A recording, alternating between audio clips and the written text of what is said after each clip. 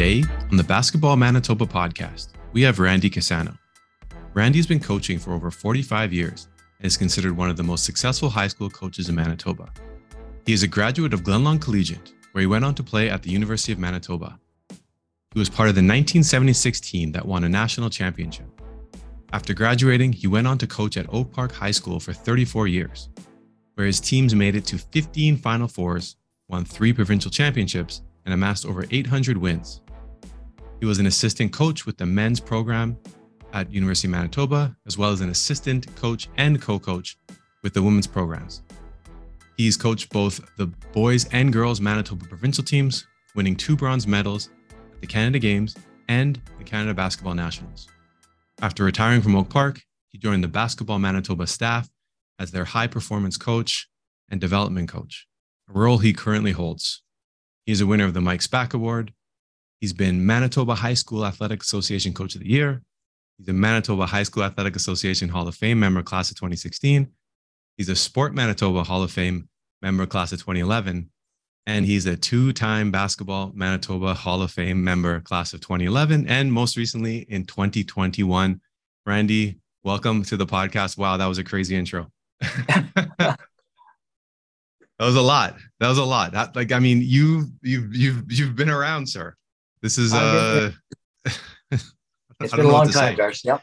It really has. So you went into the Hall of Fame. Well, one of the Hall of Fames recently.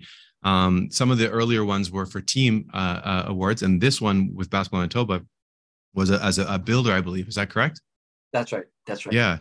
And they did a video for you, and I watched it. And Dan Becker, who everyone knows here in the community, is on there, and he's like, I always thought Randy was in the Hall of Fame. So when they told me he was going in, I was surprised because I thought he was there already. And I think that's one of those things where it's interesting because like you've been around for so long, and I'd mentioned like you've been in some of these other Hall of Fames a long time ago. So it just shows how much work you've put in and how long you've been around for. It's quite amazing. Yeah, it's been it's getting close to 50 years now. So that's a long time. That's a long time. It really is. So full confession here. I actually interviewed Bill Wedlake earlier today. And I think your episodes will air close together, but your episode, and no pressure for this, Bill's and yours interviews were the ones I've been looking forward to since we announced this podcast. Just because, again, 2 legends. I always enjoy talking with both of you. Tons of stories. So we're just gonna jump right into this, and we're gonna start picking through your life here, and hopefully I'm gonna learn some new stuff. And the listeners are gonna learn some stuff they've never heard about you. So I like to start the podcast with a memory of the person. So my first memory of you was when I was a player at Glenlawn. And the only thing I really remember is that we hated Oak Park. And it was mainly because you guys were like so good, right? Every year you guys had good teams, right? So there was this reputation, and you guys were kind of like the Duke of Winnipeg, right? Really good. People hated you. Like if you weren't part of the Oak Park thing, you're like, screw them, we hate them. But everyone wanted to beat you, and that's a sign of a good team, right? People don't like you and they want to beat you. So I know it's a weird place to start the interview, but I say all that just to say that's my first memory of you, as far as like, okay, I know who this Coach Cassano guy is. But what is your first memory of basketball? Where did you get started? Who introduced you to the game? Who were you playing with? Tell us a little bit about that. Okay, well, I got my start in Samtel. I went to a school called Norbury Junior High School, which is no longer in existence anymore. It's actually the Louis Riel School Division offices. But when I was there, I had 2 guys that were really special. That was Dennis Elvstead. He was the one that introduced me to basketball. Unbelievable guy. And my phys ed teacher, who was Ron Koski, another huge influence on my life. So the 2 of them were amazing. They're the ones that got me involved in the sport. And then I moved on to Glenlawn Collegiate, and I had another person named Dennis Wilson, and another unbelievable, wonderful person. And the 3 of them basically changed my life. I hold those 3 in such high esteem. They followed me right through my playing days to the day I retired. They were all at my retirement from teaching. So that just shows you what a huge impact they were on my life. Yeah, pretty amazing guys. That is. Yeah. Yeah, two of them are in the Hall of Fame. I mentioned that at my induction a little while ago. Dennis Elvsted and Dennis Wilson are both in as builders, and Ron Cosby was my inspiration to become a teacher. So, yeah, Wow. Wow. great And that's start. amazing that you still have a connection with them after all these Oh, years. yeah, they're on a pedestal. Always will be. That's amazing. So would you say that they're your two of your biggest, I guess, mentors early on? I mean, they're friends now, but at one point they must have just been people that you looked up to. And Oh, absolutely. All three of them. I call them my life changers. Without them, I don't know what would have happened. But yeah, they kept me on the straight and narrow, and they're just good people. Mhm. Unbelievable people. Yeah.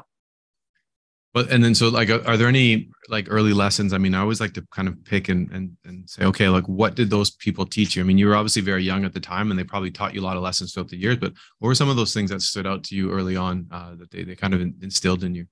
That's a great question. It wasn't just the basketball. They're really good basketball coaches, but it was just Mhm. teaching you the proper values, sportsmanship, just conducting it, just be a good person. And Mhm. all three of them were like that. They kept me really in line, and I had so much respect for them that I did virtually anything they wanted me to do. And yeah, I just tried to carry that forward. Well, I think you've done that. I mean, I listened to your speech, and you've mentioned it a few times here. They were just really good people, and I think that's something that people would say about you now. Like Oh, Coach that's nice to Cassano, hear. Randy is a really good person, right? I think those are the types of sentiments that people kind of echo about you. I certainly do as well, and so that's clearly something that's stood out over the years. And it seems like you've clearly tried to, maybe not intentionally or unintentionally, but that sentiment has come true. So I mean that's a big shout out to them. Now, obviously, you mentioned not just basketball, but you went on to play at Glenlawn. You moved on from there. Obviously, you went on to play at University of Manitoba. Now, I was looking into it. So back, I mean, things have changed so much, and most people nowadays don't really understand kind of how things were back then. But can you explain to me, like, you played on the junior team, Yeah. but I guess who did you play against? Like, what was that league like? Can you just talk a little bit about that? Yeah. Well, I talked about it at my induction there, and what happened was after I graduated from high school, I wasn't good enough to play university, just not even close. But what some people had done, they had formed the Winnipeg Junior Men's Basketball League, and that was for people or players up to the age of 21. So after high school, you could play for about 3 years after high school in this junior league, and it was tremendous. University of Manitoba had a team, University of Winnipeg, I think Red River College had a team, and then there was about 4 or 5 regional teams like Fort Garry, St. Vital, Winnipeg North, Mm-hmm. yeah, River East. It was amazing. So it was a really great league.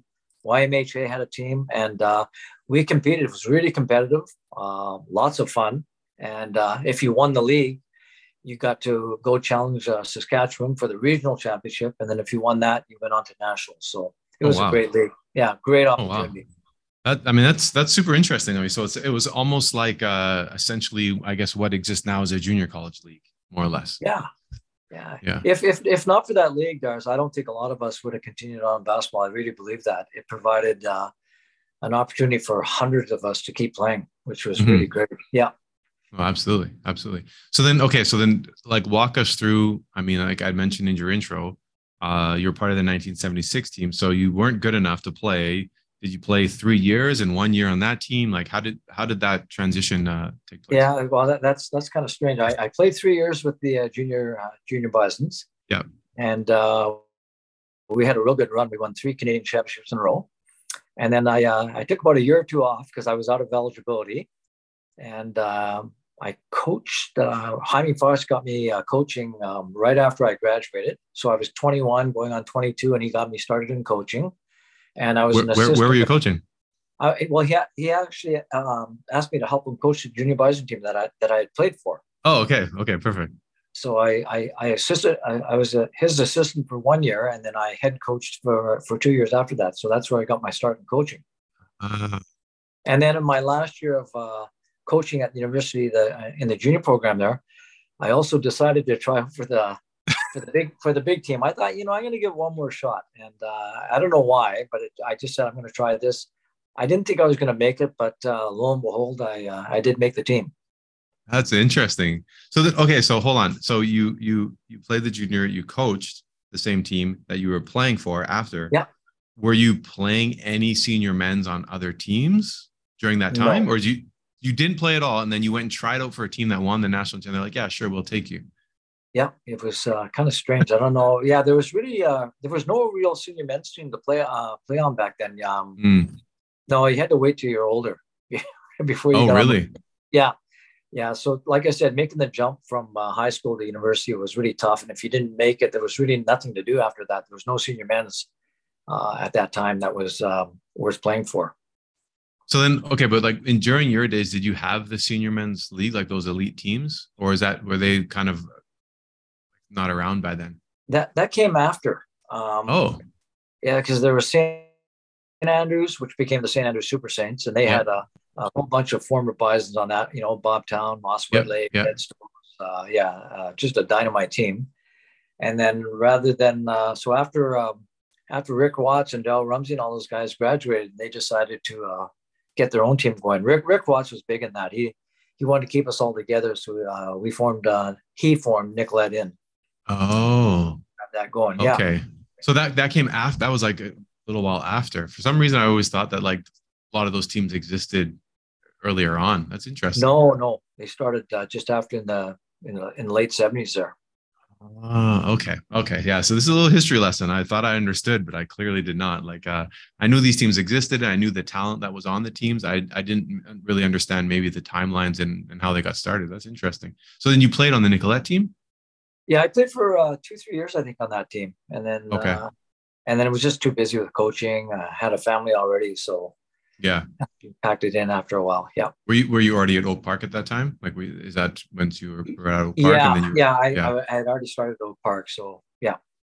Okay. I got it. Okay. Okay. Okay. I understand.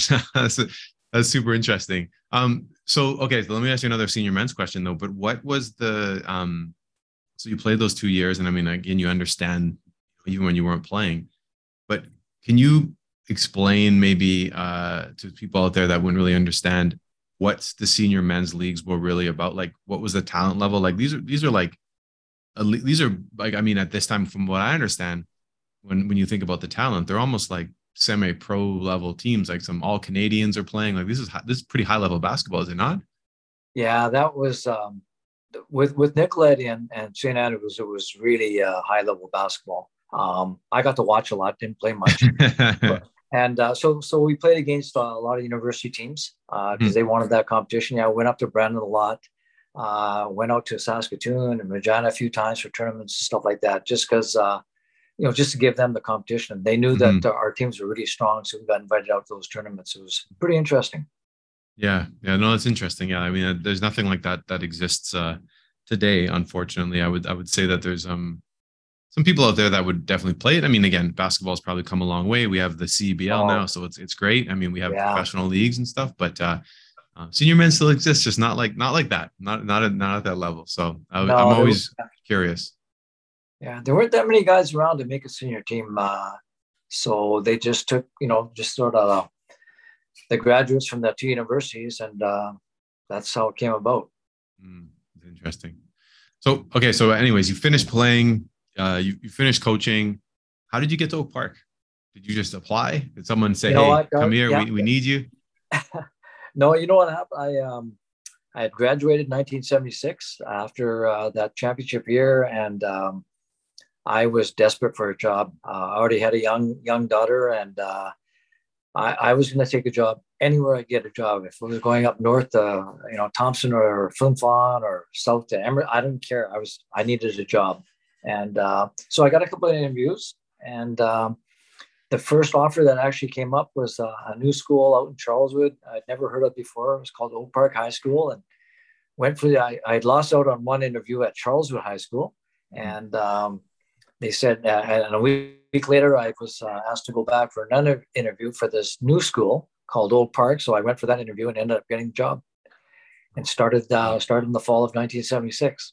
So that was it. Was that its first year, 1976? Yeah, I think it opened up in the second semester of 1976. Yeah, that Wow, that that spring, and then I started in the fall. wow. Okay. So it's brand new school at the time. Yeah, pretty much. Yep. Interesting. Interesting. I didn't know that. So then you went on, obviously we read in the bio there, you had a there for a long time, won 3 provincial championships. You've coached a lot, like to say, suffice to Oh say, yeah. but Yeah. at Oak Park specifically, can you talk about some of your more memorable coaching moments? And they don't Well, necessarily have, again, I know whenever I ask this question for people like you, it's like, well, look, there's so many. And I understand that. But I mean, if you could pick maybe a top three moments, they don't necessarily have to be wins. They could be just moments. I don't know. Like what stands out to you in your time at Oak Park, I guess is the big question. well, I want to go back to when you first started talking about Oak Park. Mm-hmm. And when I got to that school, my dream was to start and develop a real strong basketball program. I wanted to be a basketball powerhouse. I Mm-hmm. wanted to be a team that nobody liked. Well, I wanted to be like Westwood and Sisler and Yeah. Dakota. I Yeah. wanted to be like all those schools that were powerhouses, and I wanted to be a team that nobody liked. And what you just said was music to my ears, Darcy, That's because awesome. yeah, because we wanted to be that team that nobody wanted to play against, that everybody wanted to beat, and so it started out that way. That's what motivated me so much to start that program Mm. and be successful. I love Uh, that. I love it. yeah, I love it. So then, as far as memorable moments, so you you became the hated school that you always wanted to be, the nice guy with the hated team. I love it.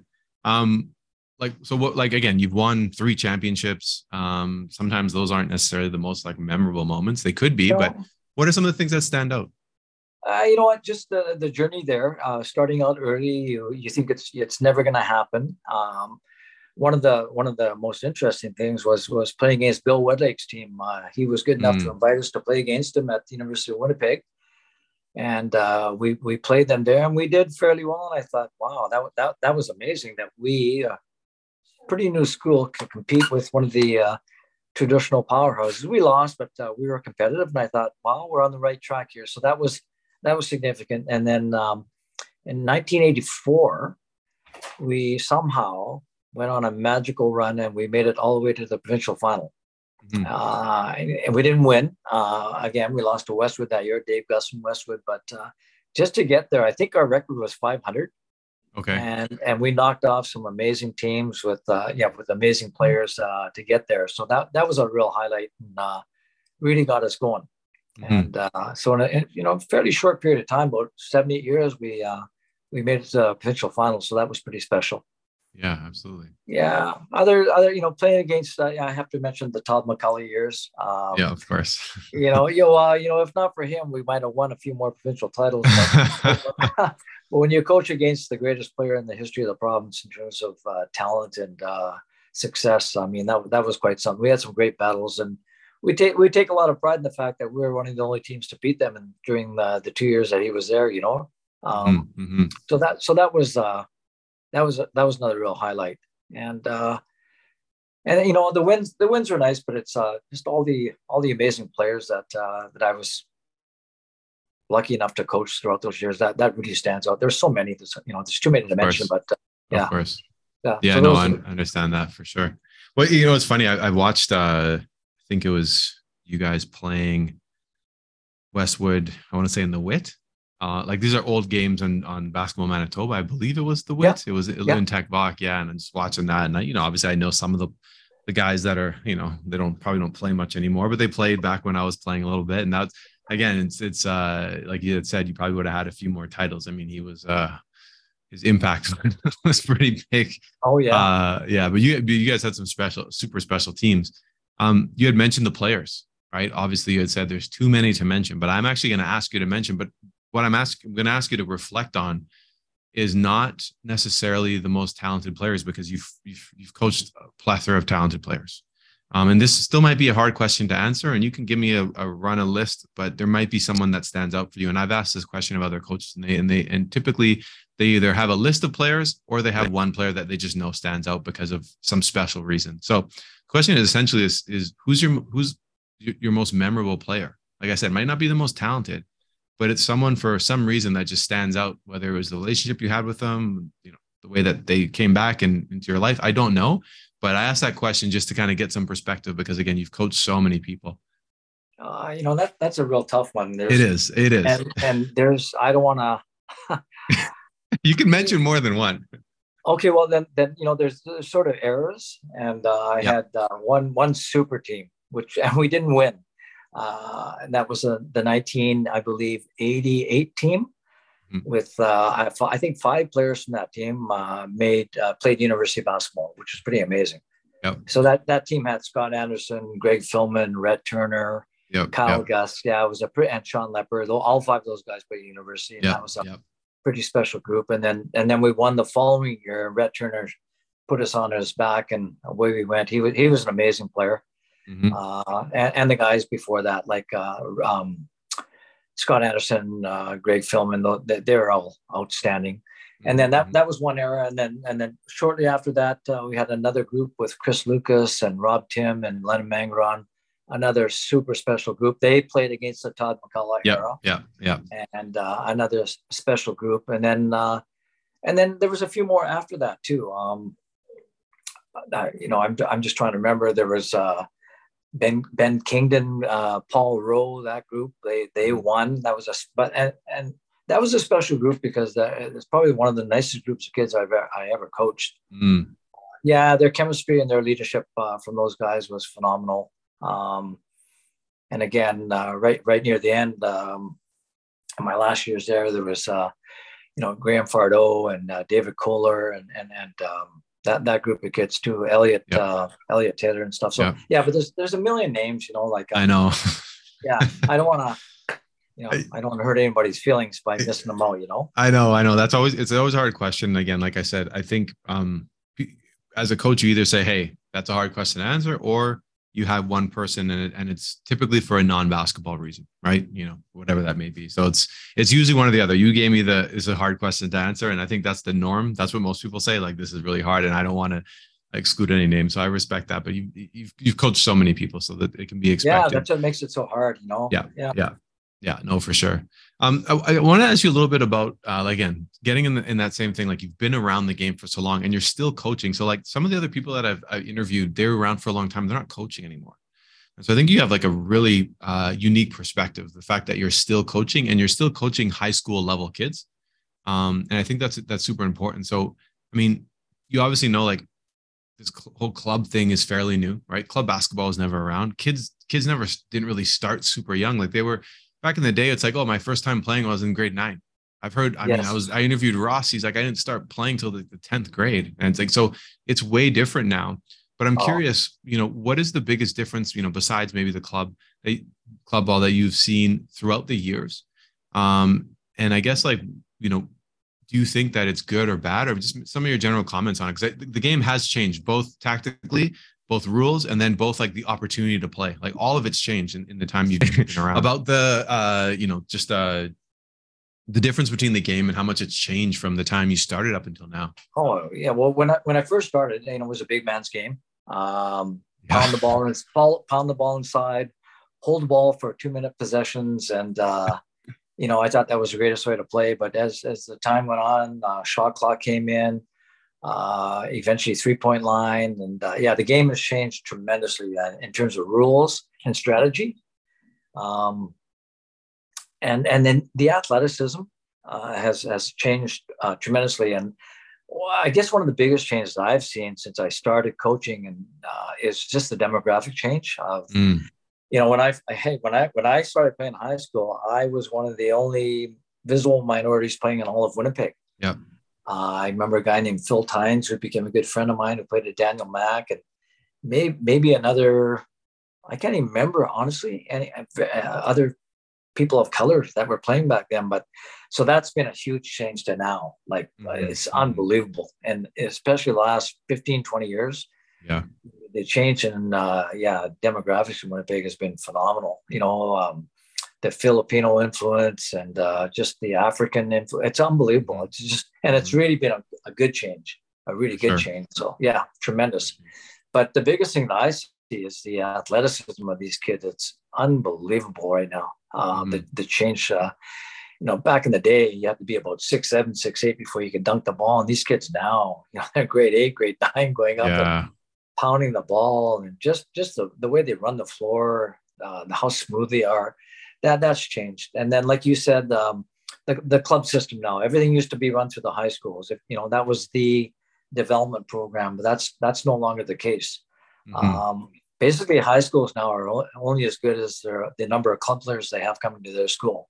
Mm-hmm. Mm-hmm. So and that's for girls and guys. That's been a huge change. Most of the basketball is taught outside of the schools now, and very few schools are actually have a strong program going. And that's not a knock on anybody; it's just a fact of life. The number of strong schools has gone down significantly in the past number of years. Yeah, no, for sure. That change is very evident. I mean, I do find it interesting though that what you end up seeing is some of the same people that were either coaching at high schools are coaching some of these club programs or these prep programs, for example. So it's not necessarily that the players aren't getting the same coaching that they would have. Now there might be some disconnect there with regards to the relationships that you were able to form with the kids because you're there as a full-time mentor, right? They're in the school with you all day. So maybe some of that is changed a little bit, but as far as the on-court coaching, a lot of the same people are still doing some of that elite coaching. And so I think that's a good sign. I know, again, some people who are, at high schools or coaching club programs or started their own programs, but could you maybe talk about, and again, I know this isn't, you are a nice guy, but what are some of the challenges? Like, again, I know there's hey, there's been all this positive change. What are some of the things you've seen that have been more challenges, where the changes have caused some challenges for coaches or logistical challenges or barriers to people playing, things like that? Yeah, the biggest challenges are just trying to get people on the same page. Yeah, when you get a lot of good coaches in different areas, they want to do their own thing, and to get all together and do what's best for basketball for the kids is a big challenge to us. We fight that every day. We talk about it almost every day with people. Yeah, other coaches in the community, with my colleagues at Basketball Manitoba, the university coaches. It's an ongoing process, and I hope we can make it better. Because right now it's everyone's kind of doing their own thing, and it's not. We got to get together and do what's best for basketball, and that's gonna be hard. It's gonna be hard. Yeah. And I'm not saying anybody's right or wrong, because I think everybody. I honestly believe everyone thinks they're doing the right thing, but it can be pretty disjointed sometimes. So hopefully it gets better. For sure. Yeah. Yeah. But it's interesting because as long as I've been around, it's kind of I think since basketball, is my opinion, of course, since basketball has moved out of the school system, you've seen some of this because the school system, there's a bureaucracy to it. There's a structure to it. There's employees. Yeah. Once it started trickling out of that, you're starting to see more of that, for lack of a better term, with the wild, wild west element of it, where there's a lack of structure because it's hard to, put a structure on something that's outside of a structure. Schools are in a structure. So you can it's very easy to have, to implement things that are going to allow for, like you said, for everyone to kind of be working together. Right. And that's a challenge. I mean, again, yourselves, youth Basketball Manitoba and stuff like that. That's not something that I would want to be trying to sort out. Is what I'm trying to say. It's a big challenge. Yeah, it is a big challenge right now. Yeah. But I think it's a shame that the high school situation has changed so much. Kids get so much out of playing for their school. Yeah. And I think when a couple of teachers I talked to, they just made the point they think they have a big impact in students' lives. Whether it's not about the winning and losing, it's just being part of a team and playing for your school, which is a big deal. And the coaches I talked to felt they had a big influence on those kids, and they're starting to miss that. Yep. Yeah, and I think I said I think that is the probably the biggest challenge, right? Is the mentorship that you get, because if your coach is in the school with you, you're not just going off to a club practice or whatever. Like, the coach is there, your gym is there, your education is there, right? It's your home, right? It really becomes your home, and your teachers and your coach almost become family, like a single family. That's right. It's more than basketball, right? It's about their education and their social lives and stuff like that too. So everything becomes involved, and a coach can have a huge part in helping out students there. So yeah, no, absolutely. Level. Yeah. Yeah, no, absolutely, absolutely. Well, I mean, those are challenges you're gonna. You guys will have to sort that out. I will keep interviewing people, and hopefully things get worked out on the side in the sidelines. Yeah. So for your podcast, I actually reached out to social media and I said, look, I'm interviewing Coach Cassano. If any of you have questions or things I should ask him, let me know. So these next two are questions, and they come from the social medias. I don't even know who asked them. Basketball Manitoba just forwarded them off to me. So this is the question. So after coaching boys for the first portion of your career, what made you decide to switch to girls, and what are some positives and differences associated with coaching girls?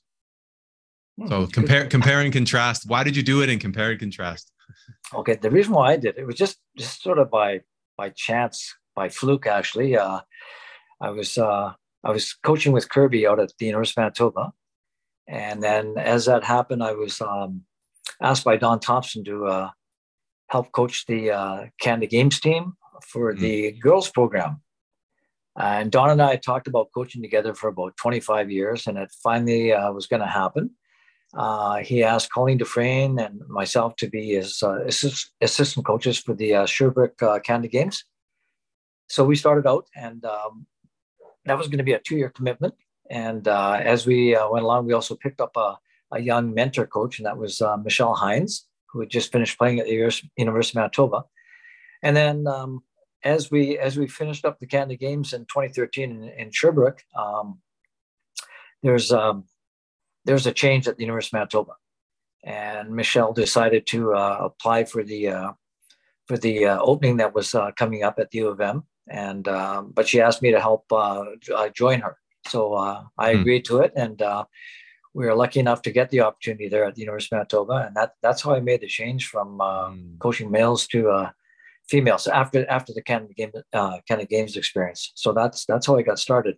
So after that 2 years that I was with Michelle at the University of Manitoba, that was kind of over, and I didn't know what I was gonna do. So and then Basketball Manitoba came along and asked me if I would consider coaching and helping develop the girls program with Basketball Manitoba. So that's how the change started. Interesting. So it's just that conversation with Don saying, "Hey, come coach with me. Let's do this." And now you're coaching girls, and then all of a sudden it just led you down this path. Yeah, then that opportunity with Michelle and at the university, and having Colleen Dufresne as the athletic director out there didn't hurt. So it was a great experience. I loved it. The 2 years, our record wasn't great, but I'll tell you what, the 2 years I spent with those girls out there was fantastic. I really enjoyed it. So much so it had a big influence on that decision that I had to make when Basketball Manitoba offered me that position, and it was pretty easy to say yes. So yeah. Well, it's interesting. I interviewed Don, I interviewed Michelle, and I've interviewed Colleen.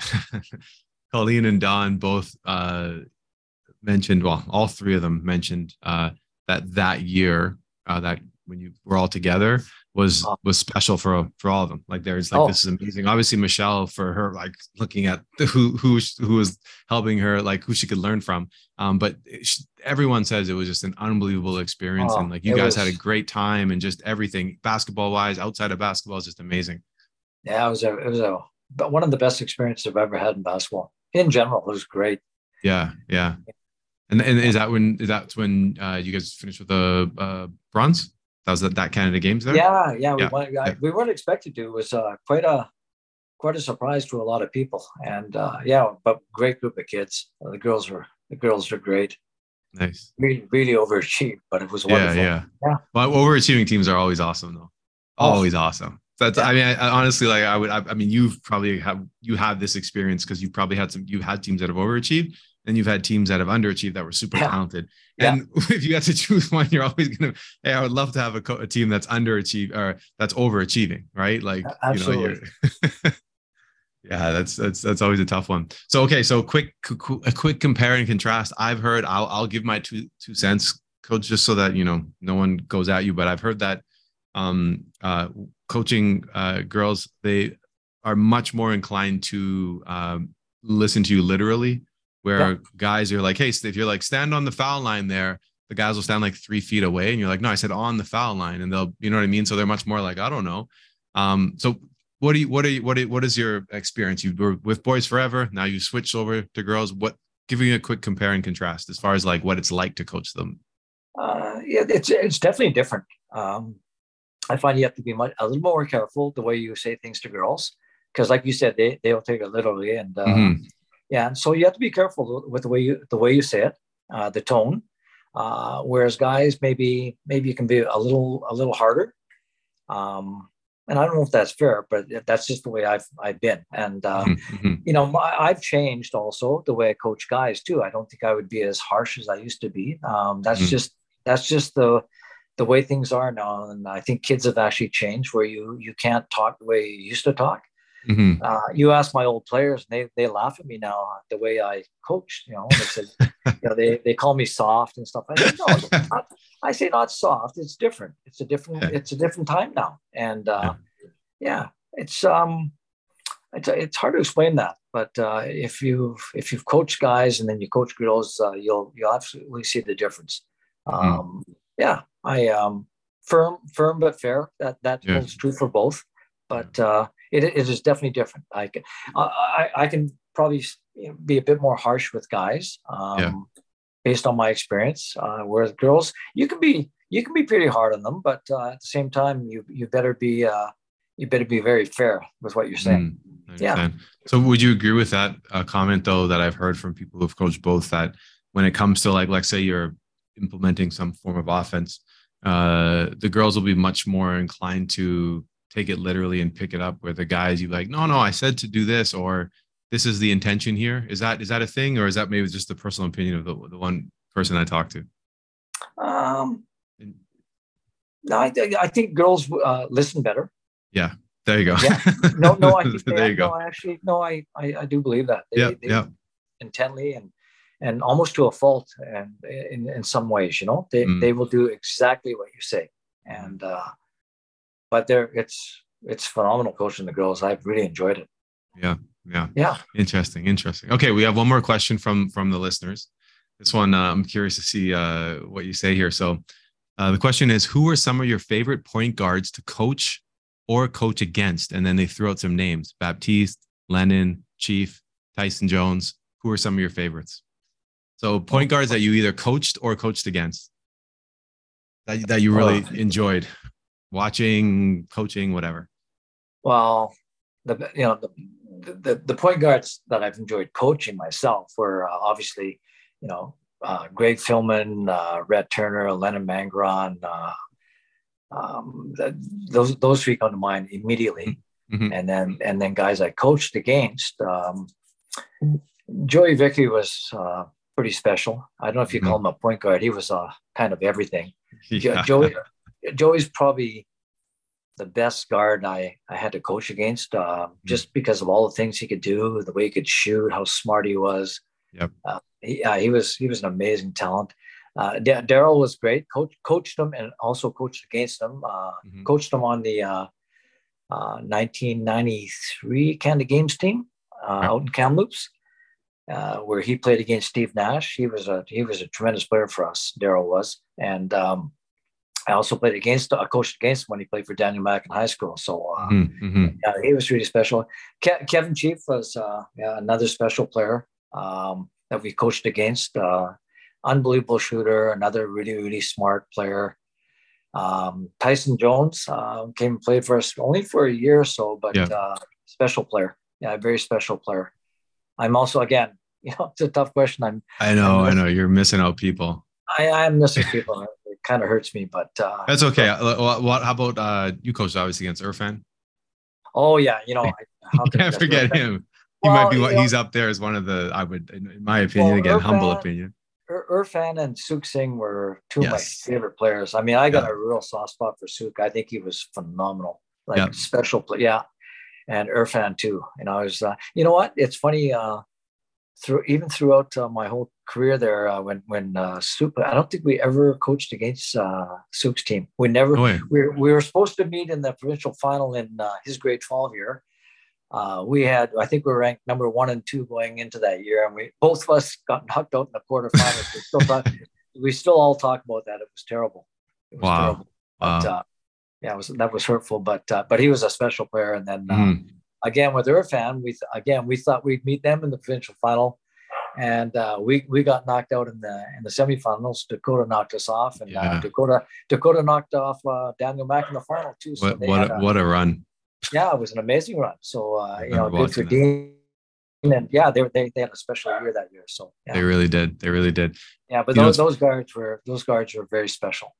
Yeah, absolutely. There's been a bunch. You mentioned, I have to bring this up is because this is a story where I was involved, you were involved, and Joey Vickery was involved. So this is my first year playing at U of M, and I believe at the time you're helping manage the summer league there, and I'm a rookie, and dude, like this guy's gonna play with you, right? And guy walks in, he's comes to our bench or whatever. I think you gave him a jersey or something like that. No idea who this guy is. And again, like this is like everyone who meets Joey for the first time. He's what, five, I don't know, how tall is he? 5'7", 5'8", 5'9", 5'9", maybe. Not that big. Yeah. Yeah. Yeah. Whatever. He's not that big. And again, he's just this little guy. He's not ripped or anything. You're like, okay, cool. Who is this guy? I have no idea. He literally, again, I think I might be adding points every time, but let's say it was something like 35 in the half. He's shooting from like a step over half court, stuff like that. And we're killing whoever we're playing. And then he's like, all right, guys, it was good playing. At halftime, he leaves. He's like, I gotta get out of here. And he just took off. And then I was like, who is that? I didn't know who is this guy, right? And people are like, that's Joey. And I was like, who is this? Like, he's literally like, he's shooting shots like I'm not, this, like a step inside 3 point, like the half court line. Yeah, at the Bison gym. Special player. He's unbelievable. Like I've interviewed a few people now, and the Joey stories are always hilarious. I met him at the Y, and he was just some guy. He came out and just started torching us, and I didn't know who he was. Like the stories go on and on, but I had to bring that up because I remember you were there and you put him on the team, and I was just like, okay, this is unbelievable. I think I was dying laughing watching him do what he did, because we all knew them and knew who he was, and yeah, and all the rookies like yourself, and just in awe. He's unbelievable, and I think that's kind of what been his MO when he was playing. I mean, he's all done now, but he would just show up and he'd be like, okay, Joey's here, he's going to play like a little bit. He'd come out to this, he'd just show up. Like later on, as I got to know Dan and stuff like that, like he would just show up at a gym in the summertime, and it was just unbelievable. I can't even imagine him playing. And these were in pretty serious settings with regards to the talent level, but very lax with regards to like the atmosphere, you pick up games or whatever. I couldn't even imagine him playing for BU or all that, like some of the stories people tell. But anyways, I digress. That's a whole tangent, a side piece on Joey, but you brought him up. So that came to mind. Special player. Oh yeah. Big time. Okay. We're getting close to the end here. I have a couple of questions here. Now, again, I already asked you a few, hey, tell me your most memorable stories, or memorable moments about Oak Park. I'm gonna ask you another one, and maybe one comes to mind. Again, if not one comes to mind, shoot me a few. But now we're talking about your whole career. You did mention also, hey, you said the funnest time you've had coaching was with that provincial team, right? So you've mentioned a few in our interview, hey, that were memorable. So maybe some that you haven't mentioned yet, just in your entire coaching career, from playing all the way up until now. Some your most memorable or some memorable moments that stand out to you. I just want to. My time at Oak Park was probably the most enjoyable time of my entire coaching career, and I want to mention Darren Klapik because he was my coaching partner then, and Darren never gets the recognition that he deserves, because honestly, when he came over to our program, we just took off. And the two of us got along so great, and we had so much fun together, and we had a lot of unbelievable memories. And I'll mention one where we were at a tournament in Edmonton, and it was a big tournament. And I think I'd made the mistake of telling kids about some of the stories from our old days in university and stuff like that. So, anyways, Darren and I went out to a coach's do one night. We came back to the hotel and went to go into our room, and I flicked on the light switch and nothing came on. And we eventually went into the room and used the hall light to see what was inside. And there was absolutely nothing in our hotel room, like nothing. The beds were gone. The dressers are gone. The lamps, our luggage. There was nothing in the room. There's a rug, windows, and This was the Chris Lucas, Lennon Mangron team, and Come yeah, on. They it was removed all of that from your hotel room. Everything. every single thing was unbelievable. Yeah. Needless to say, I didn't take it very well at the I time. was gonna say it wasn't funny at the time. No, but I laugh at it now. It was pretty. I'm sure they talk about it all the time. I flipped out. I lost my mind, but it was a lot of fun.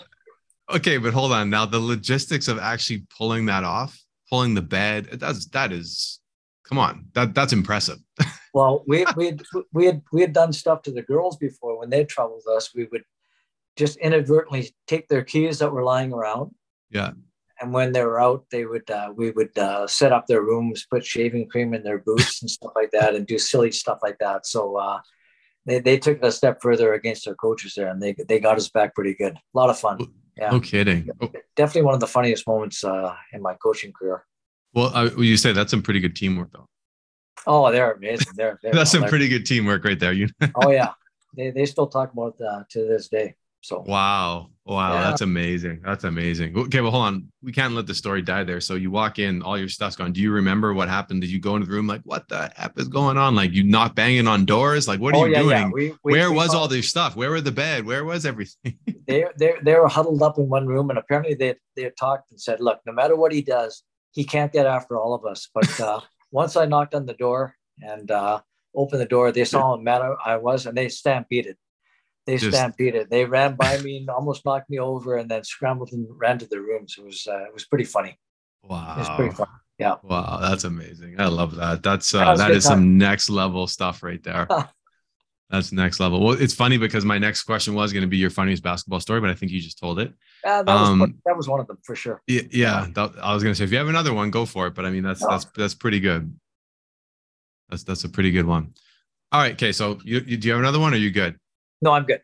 Good. Okay. You're not going to tell me a story like Ogo when he said his funniest basketball story was in a layup line. Someone threw a ball and then it hit Bill right in the face. that was his funniest story. And the way Ogo tells it, it was a pretty funny story. But I didn't ask Bill about it because I didn't think he would remember. But I was probably there. Yeah, well, exactly. Yeah, exactly. You probably were, right? So, okay, so we're gonna wrap it up. I always end with a question of advice. I would be remiss if I didn't. I mean, considering some of the people I get to interview here and some of the people who are listening are likely coaches. I mean, we have probably a huge base of people who are coaches that are listening, high school coaches, like people like yourselves when you were much younger at Oak Park. So essentially, this is how it goes. You're sitting in a room, and you've probably done this before, to be honest with you. You're sitting in a room. Imagine you're here at Sport Manitoba. You're sitting in a room, all these coaches in front of you. Someone's like, "Hey, Coach Cassano, listen, I've been coaching 5 years at this high school. What pieces of advice would you give me?" And now you have the whole room to tell them, and you want them to walk away from there with a message. What would you leave them with? Probably. After thinking about stuff like that, I think the biggest message I would give to coaches, male, female, would just be yourself. Don't try and be somebody else. I made the mistake of trying to be, a different type of coach when I first started coaching. I try to be pardon the language, but just trying to be a sort of a Bobby Knight kind of style, kind of demean players and stuff like that, and wasn't very pleasant. And it was a big mistake on my part. I thought that was the way to coach. And I realized fairly quickly, fortunately, that it was the worst thing to do. Just that wasn't me. Just be yourself. Take the time to really try and establish meaningful relationships with your players.